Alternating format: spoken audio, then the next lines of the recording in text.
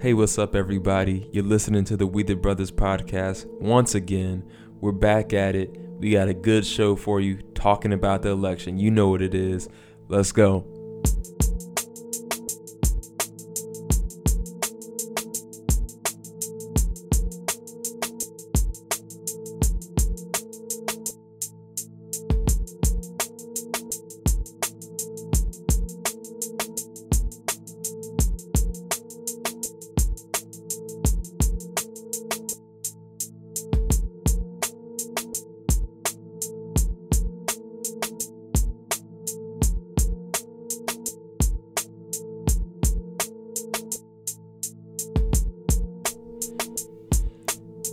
How y'all doing? Here we are once again.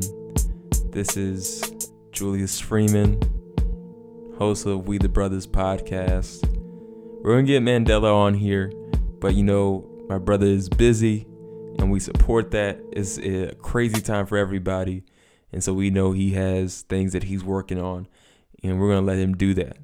But we can hold it down. That's what brothers do. We hold down the fort while brothers are doing their work. So I'm excited to talk to you all today.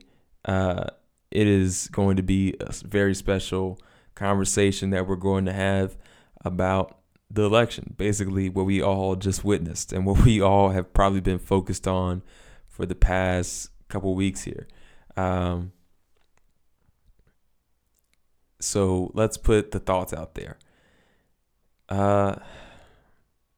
So when the really hit, and so we went into November 3rd and we go through that day, there was just like an anxiety you could just feel that was palpable hanging over the country that I think everyone kind of was feeling.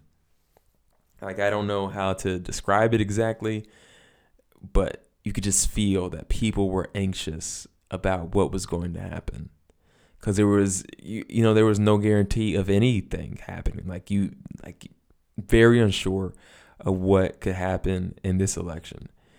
I think that as time went on and we learned more and the results started to come in, I would say that Tuesday night and Wednesday I was nervous, very worried about the possible outcomes, because it seemed to not be going in the way that it had been projected to go by most polls. And we'll talk about polls later.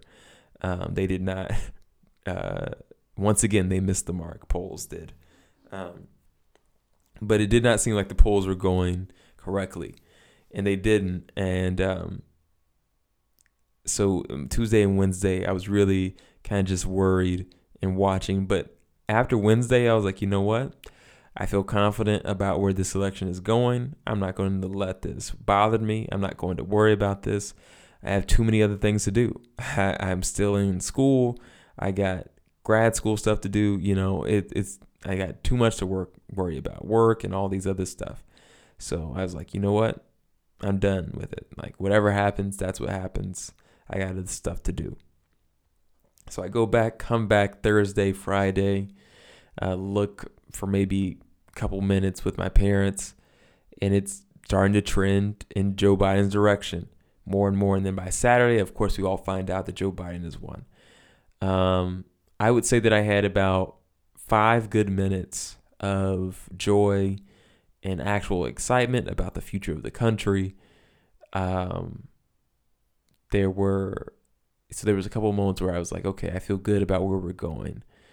And then I had a significant brush and wind of pride that overwhelmed me for a few moments, seeing Kamala Harris be the first African-American woman to become the vice president of the United States. There was a pride that I felt in that. I did feel proud to be not only black, but to be an American in that moment. I was excited to realize what this would mean for so many young black girls around the country, that they would finally see themselves in a position of power, one step away, one position away from the highest office in the land, from being the most most powerful person in the world. And I thought that was just amazing. They would get the opportunity to see that, and that knowing that my grandmother and my mother, people who thought they wouldn't see a moment like this, finally got to see that. Just to see the generations who thought they would never see Obama, now getting to see Kamala Harris once again, the joy and the pride and the happiness that I see in their eyes is something that I cannot undermine or underscore enough. I was just, that was a beautiful thing to see. But I will say that all kind of faded away rather quickly as I started to think about who these politicians were, and what their history was, and what I thought they could actually do or were willing to do for the country. So we'll get into that and my thoughts about Kamala and Joe, and what they could possibly do for the country, and why I had some trepidation and still do have some strong trepidation about what their administration will look like. But first, I want to talk about this election and the breakdown of what happened. I think it's just interesting, all the demographic numbers and all the things that happened. It just was weird and it was intriguing. So, like, you have some of the numbers that I can remember. I think you have Joe Biden obviously won minorities at a significant rate. That was what was expected, but and guaranteed for the most part. So that wasn't out of the ordinary. What was out of the ordinary was that despite all the things that we've heard about Donald Trump and his issues with race, and being considered by many a racist, not that I'm saying that, but that a lot of people have felt that way about him. He did rather well. He did better than most Republican presidents ever have. I mean, from the last time he ran, he gained in almost every minority group. He gained voters, despite everything that's happened since he got elected. So what changed? Like, that's something that we're going to have to dig into as time goes on. Like, what about Donald Trump's campaign attracted these minorities to him? And so that was very interesting to learn and look at. And actually, one of the things that was very interesting to look at was that Donald Trump lost votes in, let me be specific here. He lost votes in his base, which was non-college educated white men. That was supposed to be his base. He lost 5 points of that group. So he lost 5 percentage points of that group in this election. They actually swung towards Biden a little bit. But every other group swung towards Donald Trump. Even African American women swung, I think it was like 4 or 5 points towards Donald Trump. I think it was African American men swung about 5 more points. Asian people, Asian Americans, Hispanic Americans, Native Americans all swung towards him in a significant way. It was just interesting to watch the way Latinos came out to vote for Donald Trump in specific states was interesting to watch. I mean, in Florida, you could say that they kind of delivered the election to him. The way that Latinos in Miami-Dade came out for him, the way that Latinos came out in Zapata County in Texas, which is right on the southern border next to Mexico. they came out and really showed themselves strong for Donald Trump. I don't think he won them that demographic, but he was significant and pulled a lot of votes from that area. And so that was not supposed to happen. No one would have told you that that was going to happen. And that was interesting. But I do want to preface all of these numbers with the fact that if only minorities had voted, Joe Biden would have won easily. If only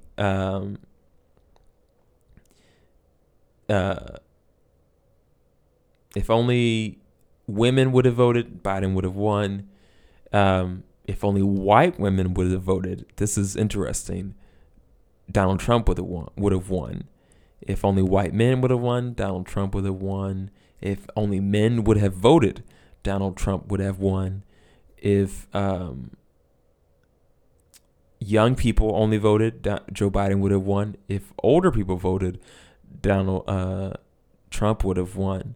So it was an interesting dynamic, pretty straightforward to what electorate generally work like. But it's interesting in specific states, in specific counties, how different demographic groups swung in ways that they generally did not. Also, it's important to point out that black women, again, showed strong for the Democratic Party. The Democratic Party owes African American women their lives because, I mean, they show up in droves and in strong numbers every election for Democrats. I think it was 90%, even though a significant percentage swung for Donald Trump in terms of being a Republican. They still 90% overwhelmingly voted for Joe Biden, and they really showed up.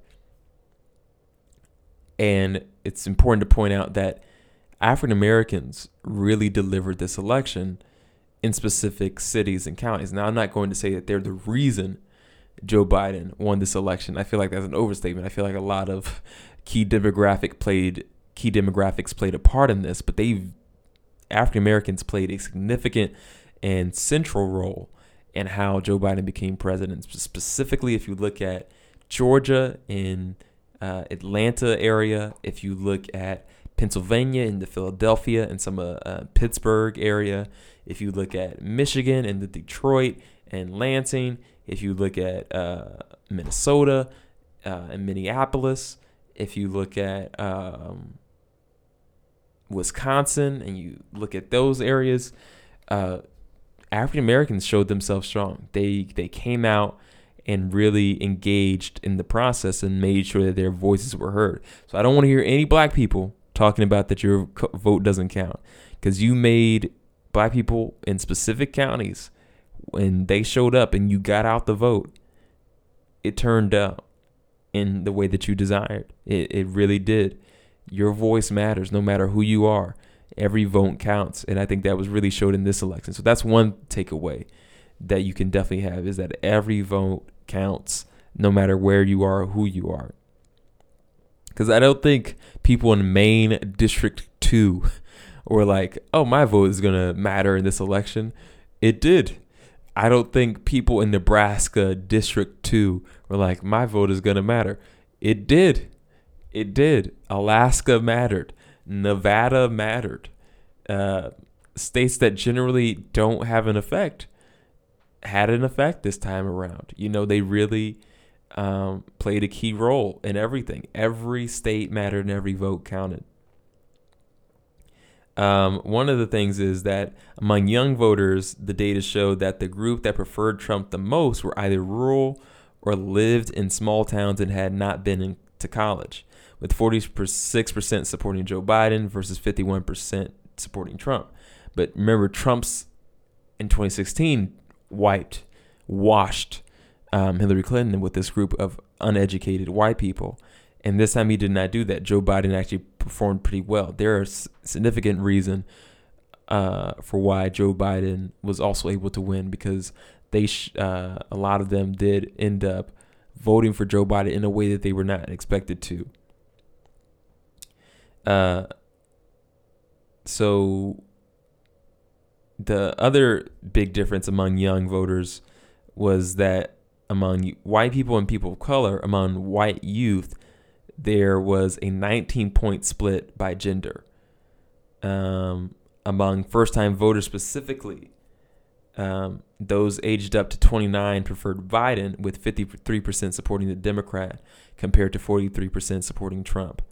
But first-time voters aged 30 to 44 overwhelmingly supported Trump, who got 67% of their vote. So, like, there's just so many numbers here that are confusing, intriguing, enlightening, encouraging. There's a lot happening here that this election has brought out and illuminated.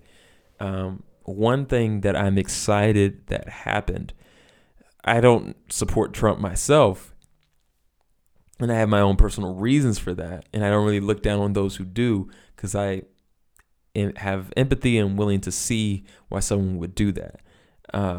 But it was interesting to see how many more minorities voted for Donald Trump, and that there is this building chasm between minorities in the Democratic Party where they are feeling disillusioned, feeling disconnected, and marginalized from the Democratic Party, feeling as though they give themselves away every election and just give their vote to the Democratic Party in large swaths and create this myth that they're a monolith and we all think the same as minorities, though we obviously don't.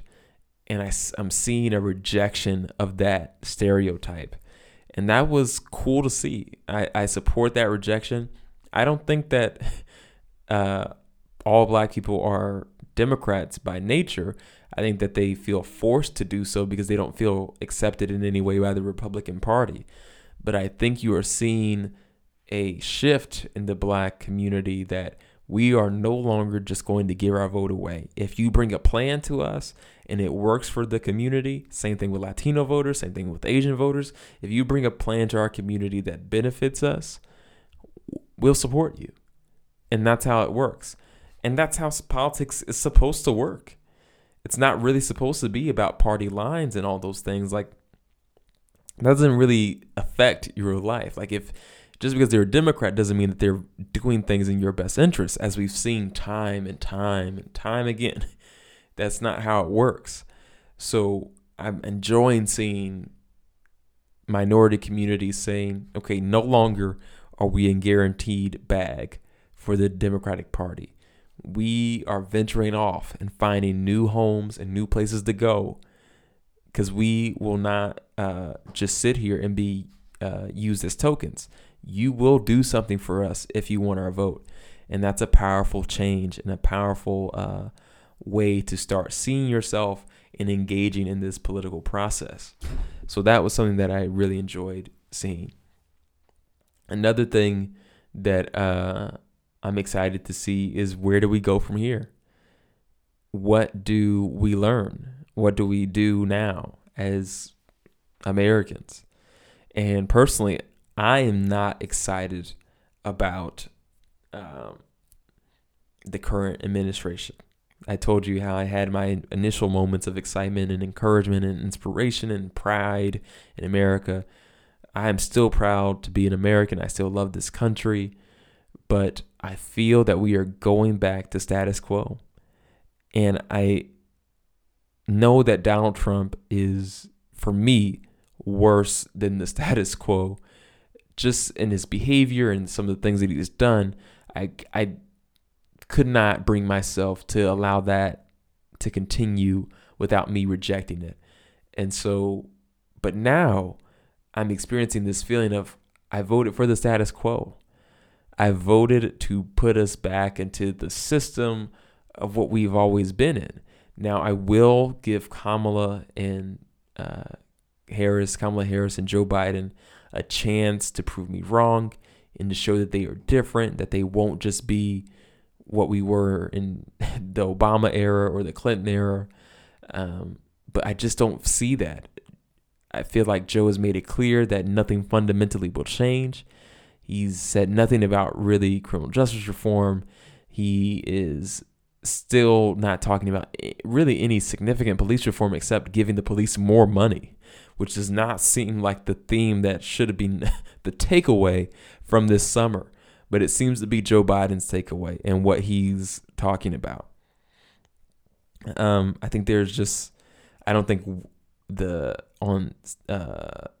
when it comes to diplomacy, I think they will be good foreign representatives as far as representing the country and putting on a good face. But I think as far as war and ending the military industrial complex, ending the never ending wars, bringing troops back home, I don't see them doing that.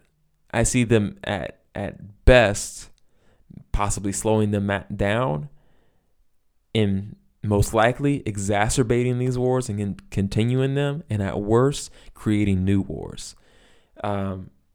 And so that is scary to think about. I don't think that you'll see a lot of significant things change. I think that they will do DACA. I think that's something that I support, bringing back DACA, the ACA. I mean, you may prefer, Medicare for all, but the ACA is something. At least it has a mandate and requires covering of pre-existing conditions. So at least that will be there. But those are just a couple things that I see that they're possibly doing. Probably doing something to help with COVID. I think Joe Biden will do a good job with COVID response. I think he will bring us out of this in a positive way where we don't suffer for years to come, and that we actually get out of this within the next year or so. So I do think he will do a good job with that. Other than that, I am not excited about the prospects of this administration. I don't think that they're going to do a lot of significant things, a lot of groundbreaking things. Do not go into this thinking that this will be FDR. This will not be FDR. This will not be Teddy Roosevelt, Franklin Delano Roosevelt. This will not be radical in any sense of the word. So that's tough. I think corporate power will be stronger than we've seen it recently. I think that you will still see corporations and lobbying dominating our political culture rather than the people themselves directing what happens. I think money can still control our political system. I think there's going to be a stalemate because that's one thing that Democrats need to learn, and we'll talk about that in a moment, that they didn't win the Senate, looks like, and they didn't win Congress. They actually lost seats in the Congress. So they still have the Congress right now, but they lost seats when they expected to gain seats, and they lost 10 incumbent seats, and that's crazy. So it does not look good for the Democrats down ballot, though they won the the presidential. So it's just we're going to be in a weird space and in a locked government is what I feel like, especially with Mitch McConnell retaining his seat and probably maintaining his place as the leader of the Senate.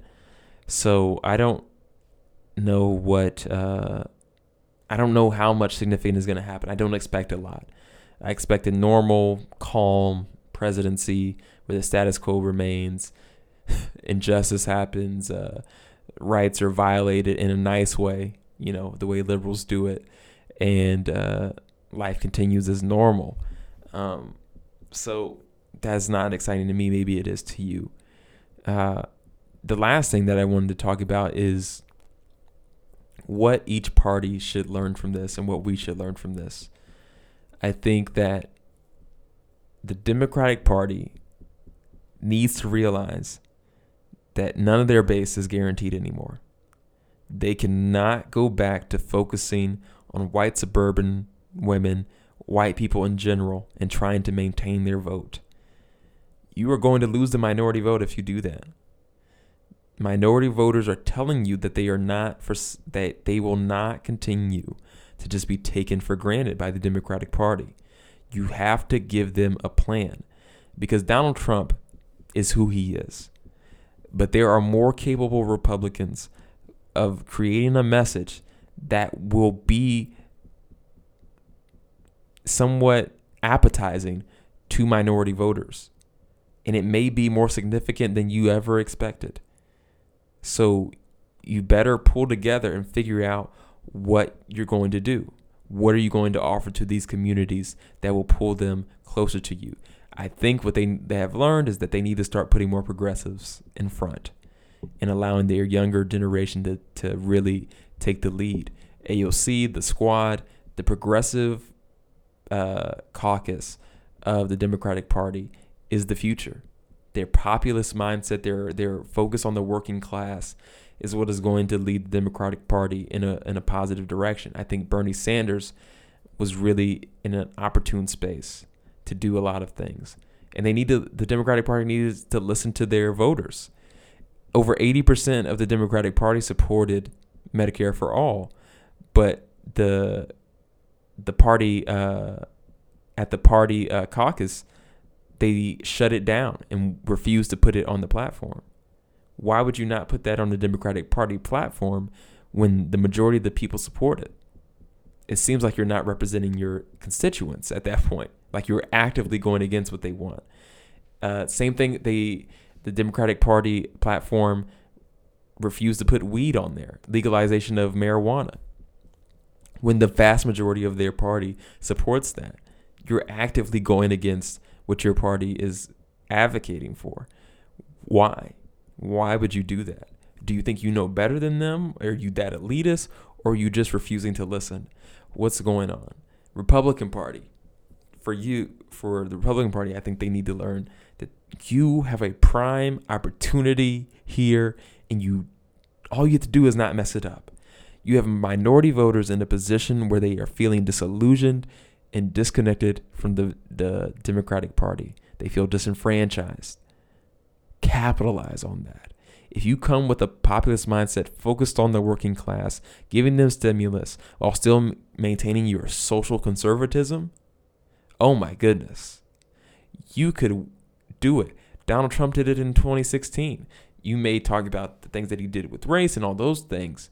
Those were significant. But if you remove the race aspect and just focus on what he talked about with trade policies, what he talked about with jobs, with the working class, with the everyday people, he connected with them. And that's a significant reason why he won the election in 2016. If you can create and put forth politicians who are pushing that same message without the divisiveness on race and culture, like actively dividing people, you have an opportunity to pull in a large swath of a diverse demographic and completely change the history and the trajectory of the Republican Party forever, and set yourselves up for a long lasting and vibrant history to come, because you will have created a new thriving party that looks completely different from what it used to, and will have a completely different culture and stereotype to it now that it is no longer just considered the white party, if you can capitalize on this new interest of minority voters. And I think if you bring in a populist mindset, you may be able to pull even some young people who are more susceptible to that ideology of helping the working class and doing what's best for them, but also have some social conservative ideas and feel like they can relate to the Republican Party. And for us as people, we need to learn that we can't trust the polls anymore. The polls did not, no. They continuously get the popular vote right. They said that Joe Biden would win about by 5 million or so votes or more. And that's about what he did. But in the specific states with the specific demographics, they got it wrong. Like just badly wrong. It was not good. We also need to learn that we need to trust ourselves and control our vote and demand what we want from these politicians. Hold them accountable. Don't let up. This is not the time to relax. This is the time to dig in, go to work, go hard, harder than you ever have before. Now that you feel like you have more opportunity, push for what you want and get what you deserve. Bring your ideas to the table and let's make it happen. This is our opportunity. This is what we waited for. This is what we voted for. Now take advantage of it. Don't let this slip by. So guys, I'm going to end it here. There's so much more I could talk about, but I have a limited amount of time. So I appreciate you all for tuning in. As always, this is We the Brothers Podcast. I'm Julius Freeman. My usual co-host is Mandela Brown. We love you guys. We appreciate you for listening to what we have to say. We want to hear what you thought about the election, and we hope that you all are doing well. Thanks for listening. As always, we'll see y'all on the flip side. Peace.